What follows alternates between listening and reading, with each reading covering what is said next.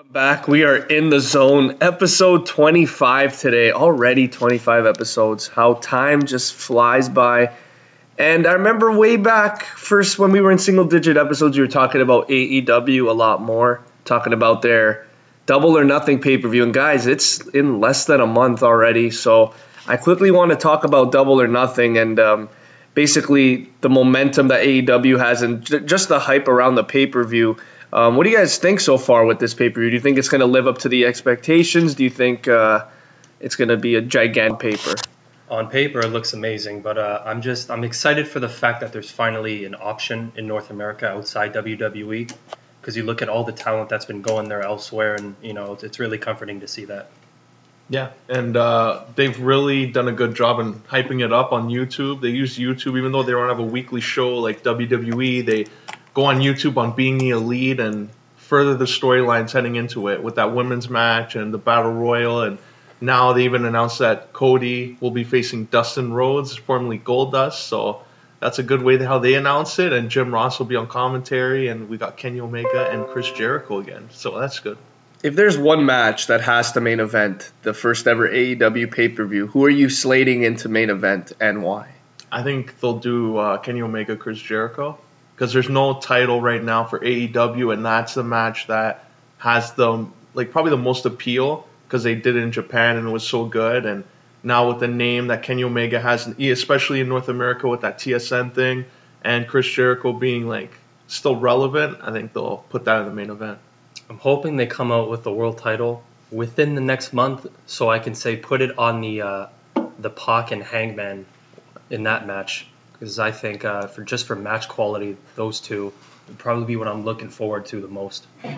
I think I might switch it up on both you guys and have the tag team match main event, the Young Bucks, because they are one of the four guys that basically found it, and they're one of the best tag teams in all of professional wrestling. And the Lucha Brothers, I've been telling you about Pentagon for a bit. He's amazing, and I don't know a lot about Rey Fenix, but I've seen that his whole character is kind of based around Rey Mysterio, I think. So it's kind of cool to see another Lucha Bros kind of gimmick, because over the years we've kind of seen it in WWE with Los Guerreros and all those other groups, but I guess they're not as successful as the Lucha Bros. But who do you think would win that match between the Young Bucks and the Lucha Bros?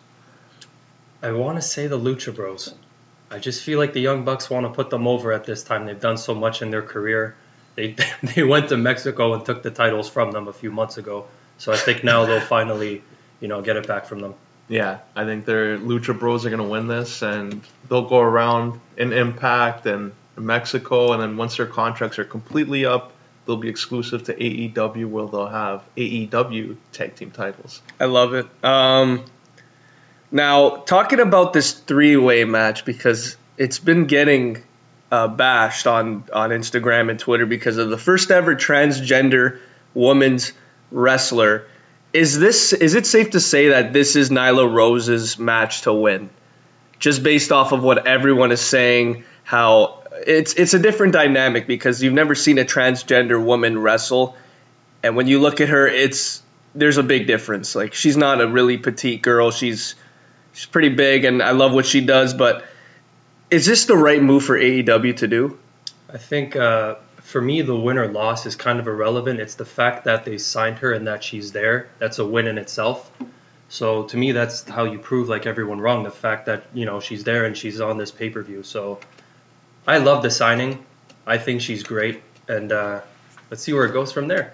Yeah, and it's also about building publicity and getting stuff trending on Twitter and all that stuff and Instagram. So if it's on Instagram getting either good or bad publicity, it's still something. The company's getting attention, and right when it's time for her to wrestle and make her debut in AEW, more people are going to be interested and watching to see how it goes, and that's a win for the company. I love it.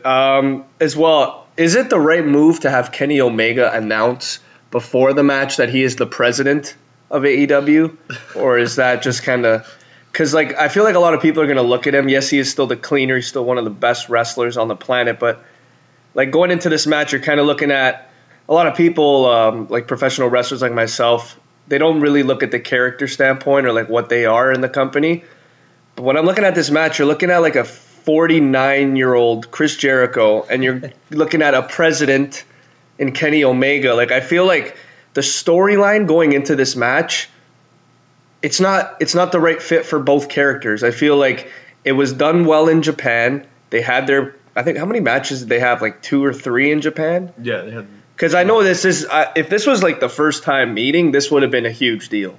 But they've done it before. They've done the matches. They've been great. But I don't like Kenny Omega coming out and saying that I'm the president before and making himself look like the authority figure. Because when you look at Kenny Omega, you don't think of him in a suit. That's like the last person you think would be in a suit. And this guy comes out in a suit and he's like, I'm the president and all that. So I don't know. Like, did you guys like that? Did you guys not like that? Him coming out in the suit? Like, I just didn't see that coming at all. I'm all right with it. I think they're just playing off like this is the final chapter in their feud. They've done a few things in Japan, and first time ever they're bringing it over to North America to finalize it. I kind of like how Jericho, like you see in the Being the Elite episodes, how he goes to Cody. He's like, I don't care that you're my boss. I'm Chris Jericho, and he plays himself off like he's an authority figure. So I think you can kind of work with that, but the fact that there's like 10 VPs in the company, I don't know. I find it humorous. I like it. Yeah. Yeah, the whole card, I think, is an executive vice president of something. Talent relations, advertising, marketing. Brandy is probably going to wrestle on this card. She's the chief operating officer, I think. So I think once they get into the ring and start actually getting on TV eventually, then we'll see them distance themselves from that. But I think for now, I think everyone knows that Cody is in charge, and then you have Kenny Omega, the Young Bucks, and Chris Jericho's somewhere there. So a card full of executives. Out of all these guys that are here at the AEW Double or Nothing pay-per-view, who is the one guy, I know this is completely going against the rules, but who is the one guy that you would love to see in a WWE ring main event? Is it safe to say it's Kenny Omega? Yeah, I would say Kenny Omega, yeah, for sure. I mean, I want to say Pac, but like he's been there before, and I'm just the way they mishandled him before, just blame Enzo. Yeah. Oh, I blame a lot of people, but it probably would be Kenny Omega. He's one of the few guys that, aside from that little stint in Deep South Wrestling, that he's made a name for himself elsewhere. So maybe it's best he stays away. I mean, yeah, he was in WWE when in 2005, 6. Yeah, he didn't do anything, so he left and then he made a name for himself. And I feel like a lot of people when they go to WWE, I don't know what happens. It's just Vince looks at you and he's like, you know what? We don't have a character. We don't have an identity for you. I don't like your face. It's not happening. Like, I'm so excited. I can't wait till Vince like calls it, like says, I'm done. Triple H, take it over. I'm done because we've already seen the progression with NXT, how good it is. Like, you don't have to have a heel face every time. You can have a face versus face. You can have a heel versus heel.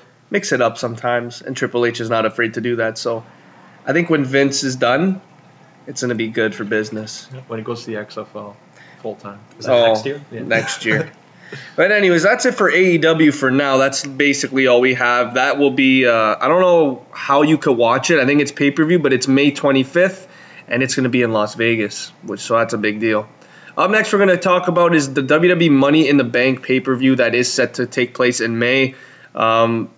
This is a big pay-per-view, is it not? Because this is the pay-per-view right after WrestleMania and the pay-per-view right before Saudi Arabia. So this has big shoes to fill, and of course it's right before Double or Nothing. So, Aulino, what are your thoughts so far on the build towards this show?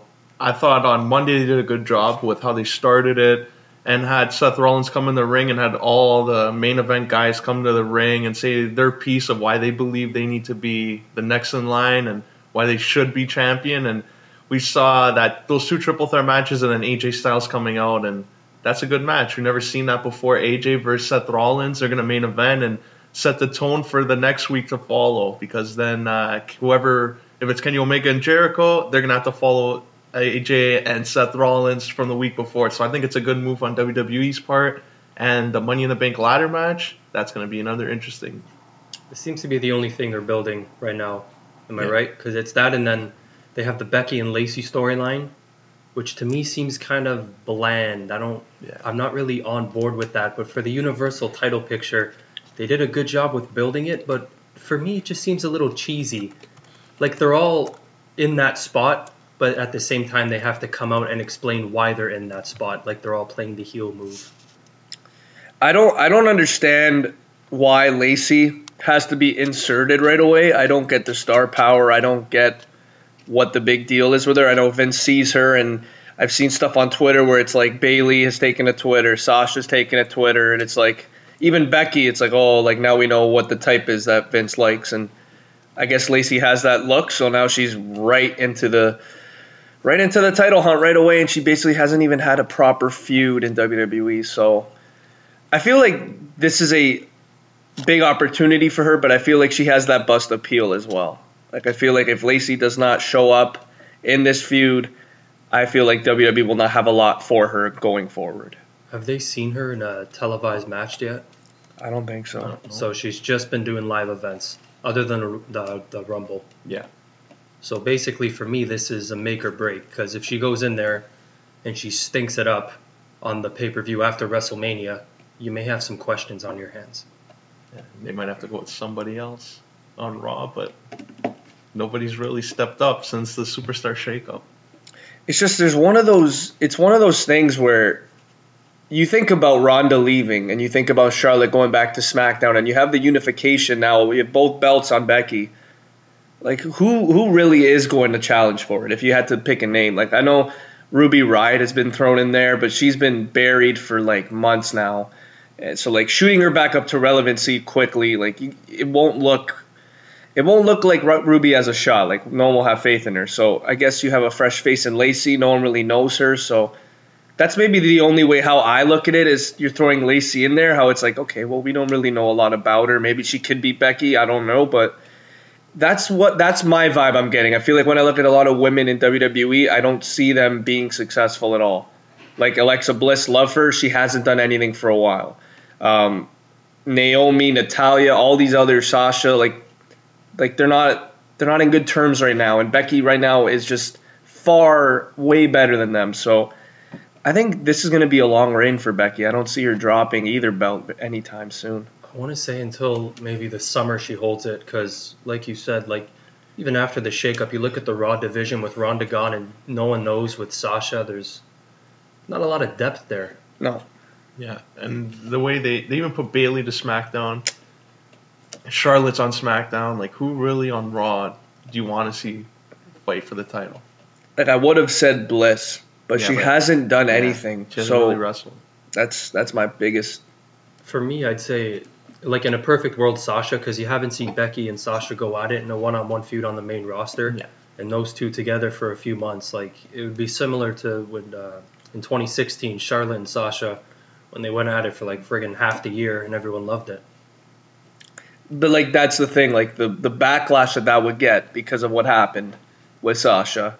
Like, I feel like everyone would be like, oh, well, why is she getting this opportunity when she just acted out as a child backstage? Like, why are we giving her the opportunity over someone like a Mandy Rose or a Sonya Deville? Like, you know what I mean? Like, stuff like that. Because she's better. It's just I don't know. They're in a corner because there is not a lot of depth right now. And Becky Lynch's star power is just way bigger than anyone else's. So I don't see anyone really being a big threat. So I guess going with the unknown superstar and Lacey Evans, I guess, is the best bet here. But a lot of people are still bashing it because they're saying she's like the least deserving of it. So I don't know. It's tough. I don't really know what to make of it. But I'll say Becky retains here. I think she has to.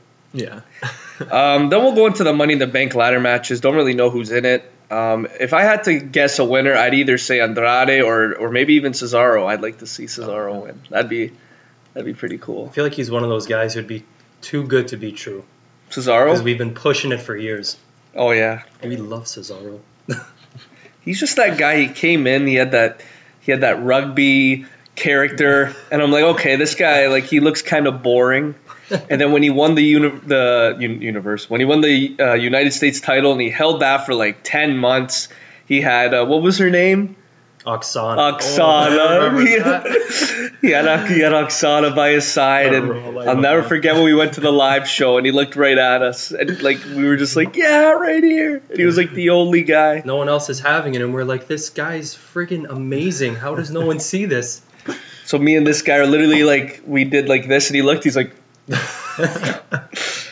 that's a moment I'll never forget. But even when he won the Andre the Giant Memorial, I thought there were big things destined, and then they just fucking fucked off with them.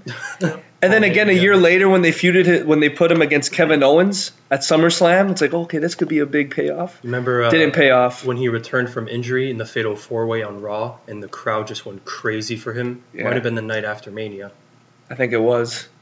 Was that when he was with Paul Heyman? Or just No, it was a few years later. Oh. No, the Paul Heyman was after he won the Battle Royal. Everyone's like, oh shit, here we go, here comes the push, and then it was a disaster. nothing happened with that. But who do you think is a safe bet to win Money in the Bank?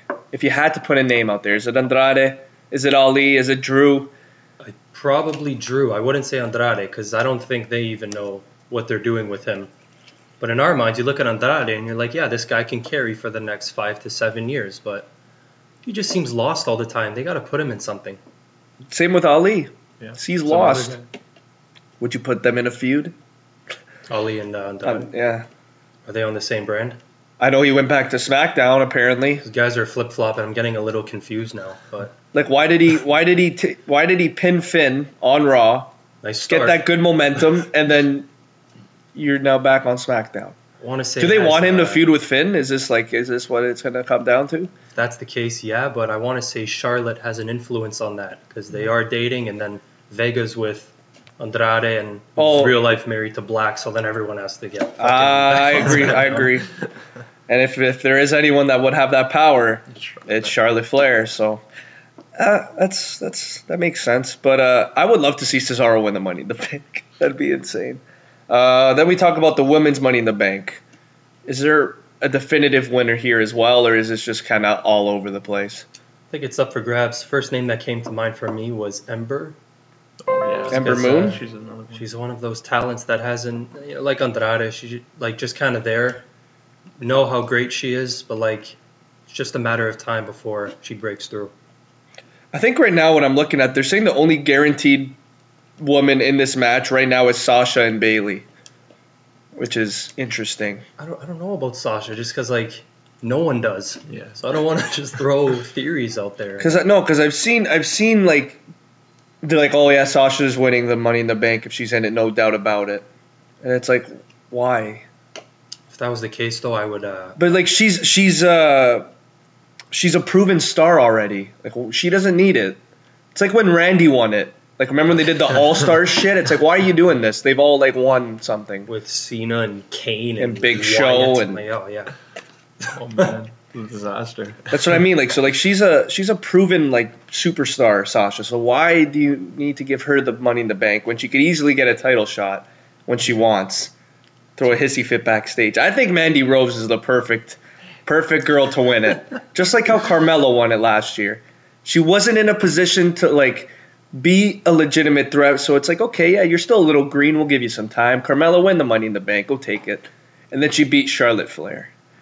So why can't a Mandy Rose do that? I think Mandy's going to win it. I'd love to see it. I think win that too. I think Mandy's winning it. Do you think they just don't have faith in their up and comers right now? They clearly don't have any faith in the Iconics right now. Nothing. I think they've lost every match since. They don't have faith since in them. winning at Mania. That's a great push. I'm not opposed to Sasha winning though, if it means a heel turn, because I can just see the boss with like the briefcase. I don't know. It just seems just like this fit. Yeah. Yeah. And she rocks Becky and then ruins everyone's dreams. What if Charlotte won to add to her legacy? I love how it always comes back to Charlotte. Can you imagine? She wins that and right away she cashes on Becky the night of. Here's something. Well, what if Carmella does what CM Punk did and wins back-to-back? After coming off the Andre the Giant Memorial Battle. That's a rocket ship up the ass kind of friggin' push. Not even like, we're just going to give you a main event spot. That's like full on. That's here we go. Event. We're handing you everything. Just keep winning. Here's the ball. Go. You know how much I love Carmella. I love her. Oh yeah. I think she's also gotten better too. I don't think people take her seriously enough. Like when she is in those matches, she will deliver. Was it the stuff with R-Truth that people kind of set back on her? Yeah, like it was good for her in that like she was still kind of relevant, but yeah, completely 180 because she was just getting, relevant and looking a lot more focused in the ring, taking on Charlotte, and then it's like, okay, now you're gonna be a laughing act with R-Truth. It's like, okay, that kind of. I wouldn't mind if Alexa Bliss won the Money in the Bank, because then if she's not wrestling all the time, you can use that as an excuse. Oh, she's hosting Moment of Bliss. She's the Money in the Bank winner. She's still thinking of when to wrestle for the title, and you keep her out for a bit. How about this, guys? This would piss you off. You know how Dana Brooke had a nice little coming out party at WrestleMania. How about Money in the Bank? We've seen Zack Ryder win the IC title at Mania. Come on, that's not out of the question. That Dana Brooke Money in the Bank win. That's not out of it. Remember what I said to you about Dana Brooke a few months ago? Yes. I'm like, they push for no one knows why. They push random people for random reasons around this time of year. I feel like Dana Brooke would be one of them, just because she's fucking built and she's got the look and she's blonde. Well, they do. And she lost like 40 pounds. Jesus. She looks, I don't know, I love putting numbers out. Well, they put on like those scripted promos again where she would like just literally go word for word. I am here to compete. I am very happy for Becky Lynch for winning both championship belts. And I am Dana Brooke. I want to wrestle.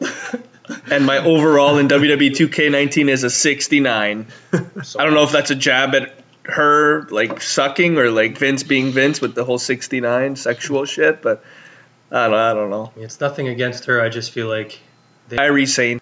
You know what? For the sake of Kairi Sane and Asuka, I don't care if they bury the Iconics. I don't either, because I'd rather have the other two skyrocket, like you said about Carmella, because like they're two of the best in the world. And when I look at the Iconics, like they're great, they're annoying. And that's their job, and they make you laugh. They're never going to be Kairi Sane or Asuka in the ring. So for me, I'd rather have the in-ring talent over the mic work any day. There it is. That's just me, though. Yeah. And before we switch to hockey, what are your guys' thoughts on the Roman Reigns switch to SmackDown? Because that is a big deal. Now it leaves Seth Rollins all alone on Raw. No help. Dean Ambrose probably all on his own in AEW. Can you imagine? It's like you got Seth Rollins on Raw, Roman SmackDown, Ambrose AEW. The three. I'm telling you right now, if Ambrose goes to AEW, they're not screwing up with him. He's going to be their he's going to be their main guy there, 100%. But Roman though, back to Roman, like. Yeah, I don't think we were surprised. Like last week we were talking about if it's a big name. I thought it was either him or Lesnar. Like it's one of the two. It's probably going to be Lesnar too eventually down the road, but Roman for sure had to be the name. Strowman, I don't know where they're going to go with him. So having Roman go to SmackDown was a big move, and it makes him get into different kind of feuds because Raw is more of like the entertainment show, and he's already been the guy there. Now he's on SmackDown where it's more wrestling heavy, and you can maybe face a guy like Orton again and Ali, Kofi Kingston, like have these different kind of programs. Maybe even Kevin Owens, they do that feud again. So a lot of options for him now. Is it safe to say that Roman Reigns will take Kofi's title eventually? Because that's the vibe I'm getting on like Instagram and like all like like people discussing their opinions. That's the vibe I get. It's like, oh, Roman's gonna come to SmackDown around SummerSlam, just gonna take Kofi's title, and the rest is history. Roman Reigns will be WWE champion by SummerSlam. Bank on that with other superstars. Now, you say he will be champion by SummerSlam. Who would his next, opponent be? Nice little lap at the back of the line. It's time to get him up there again, so I'd want to see KO for the title. Yeah, he's... all fun and games, but, let's get serious now. You got a superstar here. Yeah, I think the returning Big E by SummerSlam or after that as a heel cost Kofi. Sheamus got injured in the same match. That's all I know. Same match. Yeah. Oh man. Apparently both got hurt. That's never been done before. So first off, last week we talked about the Blue Jackets. They were up 3-0. They officially swept the Lightning, which is the biggest upset in probably professional sports. That's like, I'm not sugarcoating anything. A lot of people are saying, oh, it's just in hockey, not in sports. They had 62 wins. 62 wins, and you get swept. Didn't they have almost 30 points on them in the regular season? They did, and the Blue Jackets just made it. They just made it by what, like a point over the Habs? Last game of the season. Yeah.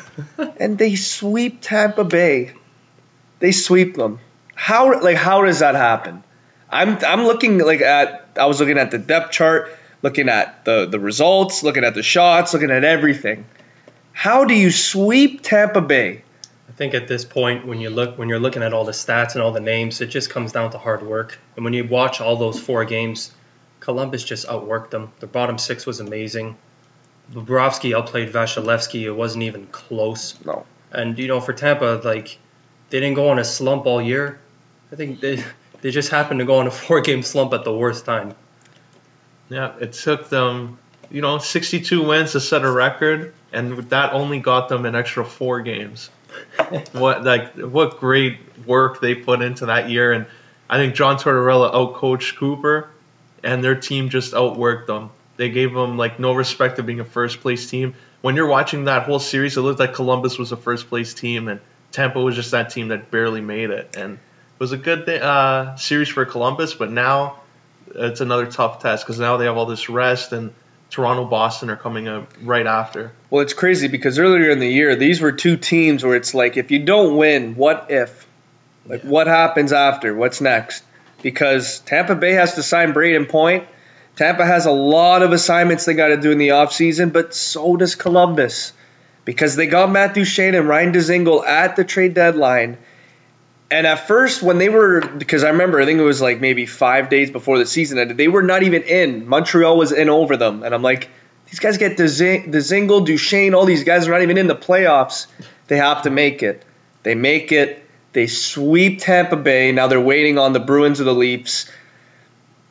All I'm saying is, if the Blue Jackets do the impossible and go to the Stanley Cup Finals, the Duchene and Dzingel pieces here are massive because we saw Duchene have that 4-point game. Yeah, you could say Dzingel hasn't really done a lot, but Duchene has been the big X factor here, and he's just outplayed Dubois. I have to say it. He's outplayed him. Dubois was, last 2 years, we've been harping on him. He missed that empty net World Juniors, but the last 2 years he's proven that he is a gamer in this league, and when Duchene comes over, he's definitely outworked Dubois, and it's definitely showing. They sweep Tampa, and I guess this is the beginning of their journey. But talking about what ifs again, what's next for teams?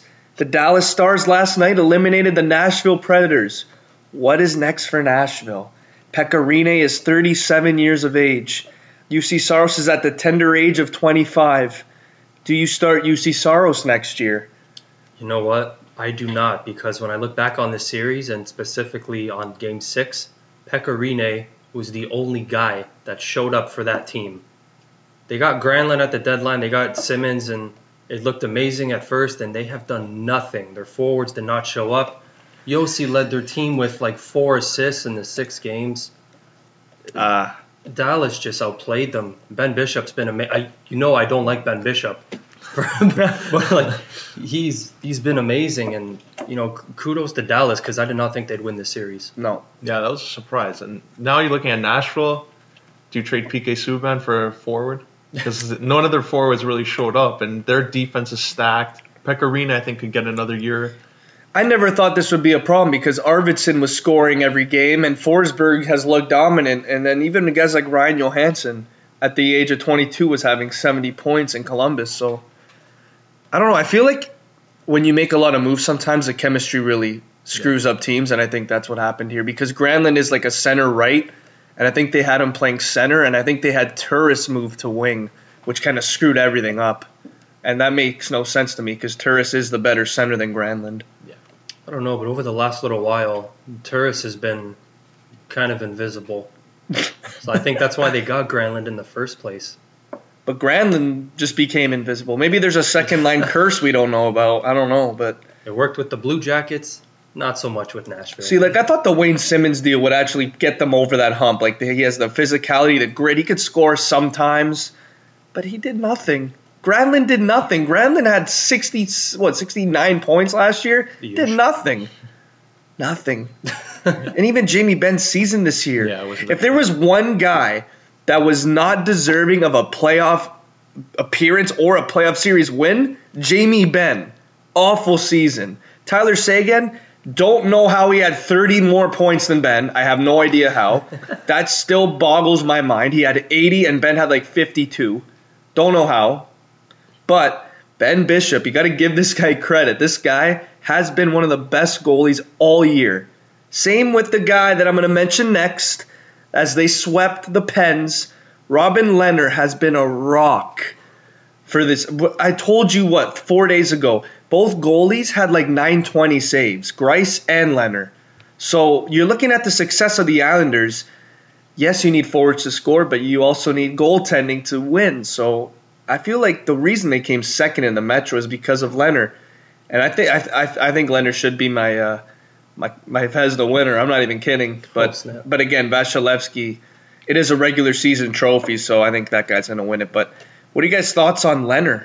Yeah, he had a great playoffs. I wasn't expecting that. And if you're looking at Pittsburgh, that's another teams, what if. Yeah, teams, what they have to do, they're throwing around like Kessel as a guy to trade. I'm not trading Kessel from them because he's the only guy on their team that actually showed up and scored. You're going to rely on that next year.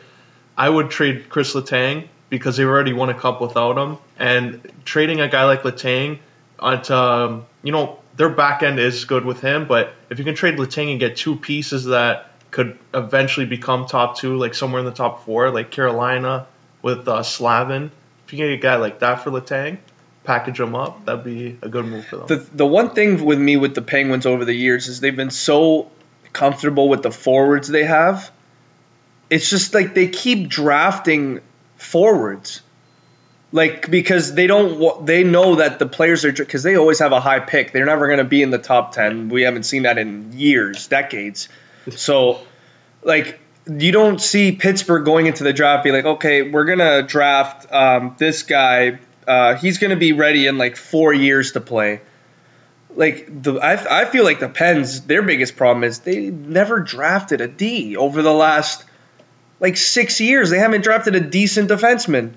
And it's crazy. Like, you draft Daniel Sprong, you get rid of him.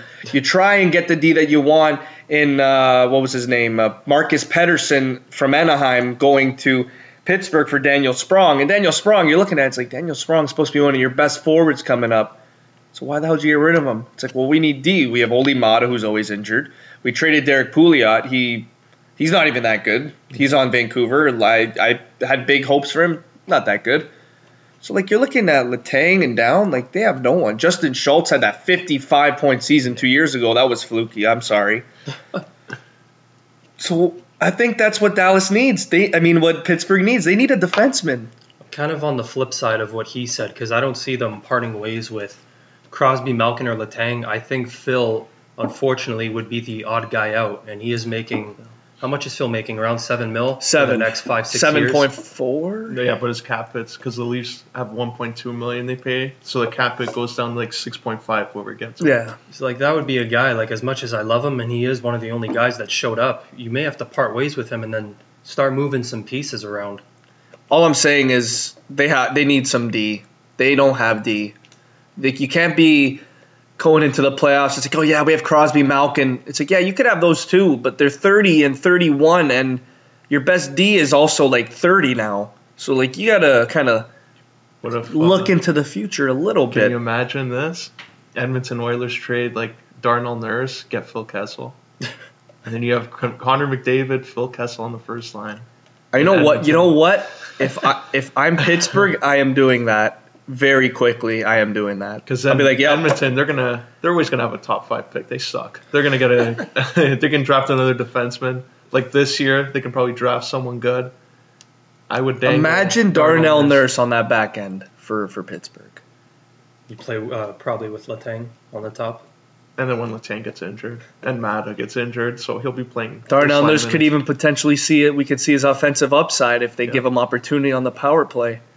You could fuck off with Hornquist. Do you think that for Pittsburgh this is the changing of the guard, or I think for it the is. Islanders it's just? I think it has to. I think it has to. For both. I think both, yeah. I think Barzal is an elite talent, and I love Beauvillier too. I think he's great. Jordan Eberle's turning back the clocks in a time where he kind of has to. It's a contract year, so he has to show up, and he's showing up. Robin Leonard, I don't know what his contract is. I don't know the situation with that, but he's been a rock. They have Ryan Pulock, who's a great defenseman. Give him maybe another year, and he will start showing flashes of two-way brilliance. Nick Leddy's never been the greatest, but I think the biggest storyline coming out of this series is Pittsburgh's future and the changing of the guard. I think they need to start looking at youth. And it's crazy to think because, yes, Crosby, you could still call him Sid the Kid, but he is getting older. He's 30, 31. Malkin didn't have the greatest regular season. We all know Crosby had the best regular season since 2013. He's healthy now. He's been healthy for 3 straight seasons. But that doesn't change the fact that he is getting older every season, and the amount of playing time that he plays and the amount of games they play as an organization over the years, it's probably taken a toll on them. So, yeah, you need a couple younger bodies if you're Pittsburgh, in my opinion. But moving forward, I guess we'll now talk about the Blues defeating the Jets in 6 games. I'm not surprised with this one at all. Our boy Jaden Schwartz. Filthy. Coming up in Game 6 there with 3 goals. We talk about the Blues over the last few weeks, about how complete they are from top to bottom. They have one of the best defenses in the league, and I don't know if Tarasenko, you'd consider him a superstar, but they have a lot of very good players that just work really well together, and they're giving the Jets some problems because they're out in the first round after being out in the second last year. Second or third? The Jets? They went to the conference. Went to the conference, but I guess like Nashville, they took a step back, I should say, and now I think the Jets are more of a story to talk about because now they have a lot of problems. They have the Laine contract, the Connor contract. Apparently, Ehlers was playing with a leg fracture in Game 6, which is something that you don't usually do, but you got to do what it takes to win. But yeah, the Jets. It's kind of like a Chicago Blackhawks St. Louis vibe, where it's like you can't really help it. Like, you're a great team, you're going up against another great team, and you just come up short. And like I said, they really buried themselves in Game 5 when they blew the game with 30 seconds left. Oh, not even. And who got the game winner? Jaden Schwartz. 4 goals in 2 games to close out the series. This guy, to me, is clutch. And this guy, I think this is just the beginning because you said – there's not really a superstar on St. Louis, but there are a ton of great players. Like I said to you a couple nights ago, there's at least 4 gamers on the Blues, and it's Pietrangelo, it's O'Reilly, it's Shen, and you could even throw in probably Tarasenko or maybe even a Alex Steen. Like guys like that, they all love playing. So I call me crazy. I have the Blues going to the Stanley Cup Finals this year. Also our boy Bozak. Oh yeah. But even St. Louis when they won, I was expecting Laine to just really go off. This is his chance. He's in a contract year. He saw Matthews get a big deal in Toronto, and it's a little disappointing that they're not going to be going past the first round. Paul Maurice now, what do you do with him? Do you maybe get rid of him and bring in Randy Carlyle? What would you say is the bigger disappointment, Nashville or Winnipeg? Well, I think Winnipeg. Really? Yeah. I think Nashville because the Blues to me are a way better team than Dallas. I'd say Nashville just because they went to the finals 2 years ago. Yeah, but Winnipeg, they have that great future still there, and they do. I think they have the better core than Nashville, so there's a sign of things to come for them. Yeah. Also, who's Nono as a DJ in St. Louis when they won? See the song they played when they won the game? Gloria or something. It's like I hear that at Italian weddings. Like someone's Nono is in charge that night. Definitely. But what were you saying about the Jets? Just like Laine, and that's a guy where you would think in this series he'd just take over, and you would see Winnipeg go on immediately, and then now with Paul Maurice, that's going to always be the scapegoat, the coach. When you don't go far, we saw in other teams too, and you don't really have Quenneville. That's a guy that would be available, and he's already in Florida. So do you think that Paul Maurice leaving would be a pretty decent option for Winnipeg's success? I think the GM will probably look at that And then you look who they can bring in. Randy Carlisle used to play for the Jets. Used to be one of their captains. That would be a good guy to put in short term. The thing with me, the biggest disappointment with me with this series was the performance of number 55, Mark Scheifele. Ryan O'Reilly did his thing. He shut him down completely. And that's why he's one of my favorites. It's nothing against Scheifele, too. It's just he just got outmatched. So I remember the interview after Game 6 when they talked to Wheeler. Oh, he was frustrated. And he's just like, we gave it our best. Like, that's all we can do. Like, we just got outmatched, and plain and simple, that's what the Blues did. Yeah, like you could say what you want about like star power, skill sets, like separating guys. Like, so you have the McDavids, the Matthews, the Crosbys. I'm putting O'Reilly right in there with the Bergerons. Like, he's that good of a player. And, like, when you look at when he has a specific assignment for his team, he never disappoints. And he always shuts down the other centerman. Like, good luck to Sagan in this series because he's going up against a guy that will shut you down. And O'Reilly is going to shut down Sagan. And if Dallas wants a remote shot, they need Ben Bishop to outperform a red-hot Jordan Binnington. So that's going to be a fun series, but I got the Blues going. I'll take the Blues in 6, Yeah, that's what I have. Yeah. For Dallas, Ben, Sagan, Radulov, and Klingberg all had 6 and 6. The rest of their guys have to step up. Yeah. Because that line and the defense cannot carry it alone. It's going to have to be a team effort. Well, I know Heiskanen had a great first game. Yeah, but 2 then, goals, right? Yeah, but then after that, I didn't really see a lot of him. But again, he is a rookie. You're going to go through dry spells. But after that, we got to go to the other series win. Another surprise, the Avs beating the Flames in 5 games. The one guy that I need to talk about in this series, Nathan MacKinnon. I have to talk about this guy. This guy, Don Cherry, said on his after the Leaf game, I think it was Game 5, he said, pencil in Nathan MacKinnon as the best player in hockey right now. Pagniello, I want you to jump on that. Do you agree with that? Yes. And what I think when he says right now, he means players that are not Connor McDavid, not playing in the playoffs. So I don't know how the hell you can argue it. It was literally Nathan MacKinnon.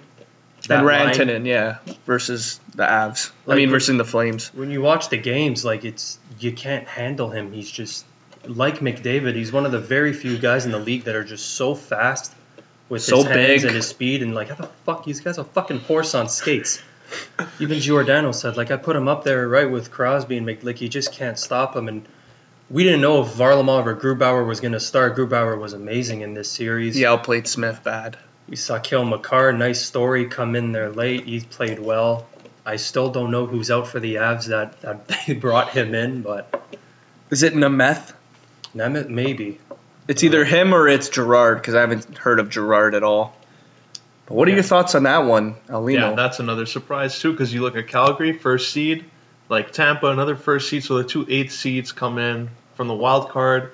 The teams that had to battle all year to make the playoffs, and they make quick work of the first-place teams. So Nate MacKinnon, we've seen him go through ups and downs so far. Some years he's doing really good after his rookie year, and then he had a slow year when he's on the 4th line in Colorado, and now he's finally broken out as a superstar. He's been flying. Oh, yeah. Great coming out for Nate MacKinnon. So now that we've talked about all the series wins, there are 3 series left that actually are going to Game 7s. There actually have not been a lot of overtimes this playoffs. Yeah. Over the years, first round, usually at least 2, 3, 4 OTs. So first Game 7 I got to talk about. I said that the Canes would beat the Caps in 7 games. It's going to 7. I was kind of worried, Game 5. Game 5, the Caps won 6-0. Game 4, the Canes won 5-0. So there's no consistency between both teams. So now we're coming down to Game 7, and Justin Williams is the captain of the Hurricanes, and he is known as Mr. Game 7. I'm taking the Hurricanes to knock off the defending champs, and this just continues the trend of a second opportunity bracket and just a playoff just known for upsets. Yeah, I'm with you. Yeah. I was saying, Washington, 5 or 6, they'll get it done. But now that it's in Game 7, I'd be a little worried if I'm Washington. Oh, because they know Justin Williams. The whole reason why they brought him in was for that, because they needed him when they go to Pittsburgh and play them every single year. And he ended up being big for them in Game 7. So I got Carolina, Game 7. I am taking the Washington Capitals. They have been here before. I think they view this series like when Toronto played them 2 years ago. It's an up-and-coming team with all these young guys. They do have some vets in Justin Williams. I think he'll show up. It won't matter. Ovi's going to shut him down. 7 games. Let's go, boys. So you have the Caps winning, and me and Aulino have the Carolina Hurricanes upsetting. I just want to see the Hurricanes in the Isles in a second-round match. That'd be hilarious. Oh, my God. That's a coin flip. The next one I got to talk about is the Sharks and the Vegas Golden Knights. Who wins this one? It was 3-1 Vegas, and then all of a sudden Martin Jones decides to play, and now it's 3-3. Who do you guys take in this one? I'm going to go with the Sharks. Oh. Just like their team. I remember last week I was talking about like their defense, and it's kind of like Chicago's with like Keith Seabrook, and when you had Brian Campbell. Now when you have Vlasic, Carlson, and Burns, you're able to go around in different tactics, have them around different matchups on Vegas. So I like Vegas, but I think their time next year is when they make another push to the final. I still got to stick with Vegas. Like the Sharks coming back is miraculous. Last game, Vegas put up like 50 shots. Martin Jones shut the door and fluky goal in overtime. But I'm taking Vegas. I said it from the beginning. I think they're still taking this series, but props to San Jose with all the friggin' talent they have there coming back in this series. I agree with Pagniello. I think I got to go with the Vegas Golden Knights to win. I think when it comes down to the big Game 7, when you look at both ends of the ice, who would you rather have? Would you rather have Martin Jones or would you rather have the Flower? And you got to go with Fleury. So I think Fleury's going to show up. It is in San Jose, but I do think Vegas will come out firing. I know that they're the quicker team, and you can't cancel out Mark Stone. That guy's just been an absolute beauty. So I'm going to go with Vegas winning like maybe 4-2 Game 7. It'll be a nice tight game. And the thing I want to just mention quickly before we go, and before we talk about tonight's Game 7 with the Leafs, is do the Avs have a shot at beating the winner of the Sharks and the Golden Knights? They have a really steep hill to climb. Because my initial thought was no. Grubauer's going to have to outplay whoever he goes up against. That top line's going to have to be amazing. They're going to have to get way more from everyone else because, like, when you look at those other two teams, they're just a little bit more complete than the Avs. Yeah. Yeah, I think San Jose and Vegas are better than Calgary, even though Calgary finished first. But with all the depth they have, I think it's going to be tough for Colorado, even though Nate McKinnon, Rantanen, and Landeskog are really on fire right now. But I think it will be another long series. I don't think Colorado will get swept or losing 5. This will be like a 6 or 7 again for the winner of Game 7 tonight. Yeah, I agree. I think Colorado's already proven that they are not a cakewalk, because I said before the playoffs started, I said, if there's one team that's going to beat Calgary, it's Colorado. It's like they're going to, because McKinnon, he's a freak. I think he just outmatched Monahan, or I don't even know if they had Monahan playing against McKinnon. Maybe it was Backlund. I don't know, but he just the one guy that disappointed me on Calgary was Tkachuk. I didn't see a whole lot of him. He didn't get in a lot of people's heads. That's his game. Yeah, he wasn't a big factor. So I think Vegas would. I think the Vegas and the Avs. I feel like the Avs would have a better chance against Vegas than the Sharks, because I feel like the Sharks would just physically just shut down McKinnon somehow. They'll find a way. But I'm still rooting for for Colorado to go. I love McKinnon. I love him so much. I think he's such a talent. But now we got to talk about Game 7 tonight. The Leafs and the Bruins. They couldn't get it done. Game 6, they came out pretty damn solid, and then as soon as they scored, they just took kind of a back seat. They were losing every battle in their end. You could ask, this guy was yelling at the TV. Dermott wasn't doing anything. Zaitsev wasn't winning battles. Hainsey wasn't doing anything. What was your takeaway Game 6? To me, it was definitely the special teams. Killed us completely. We didn't have our power play set up once. Penalty kill, we looked kind of weak. Our sticks weren't active enough. And goddamn, Torrey Krug had that perfect shot, went in. Fuck. You said special teams? Yeah. I was going to specifically say the PK, because the stat for Boston is they're 50%. Yeah. And their sticks aren't active, and they're playing way too close to Freddie in their zone. Like, they're all hovered around him, and then you have Krug and Pasternak at the point with all the room in the world. You don't want them to have room. I'm like, why? Why is this a thing? But, yeah.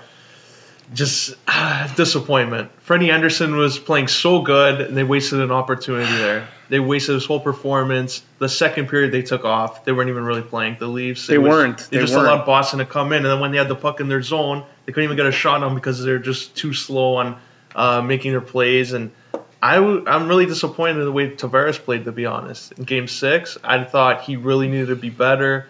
This is the kind of game that he should show up. It was a closeout game for Toronto. I thought Matthews was really good. Riley, a guy who just got snubbed from the Norris, had 70-something points, and then he doesn't even get nominated for that. But that's a great game for him and Anderson. I thought it was 3 players that showed up for the Leafs and disappointed. There it is, Matthews, Riley, Anderson, like you said. Yeah. Those are the only 3 that showed up for Game 6.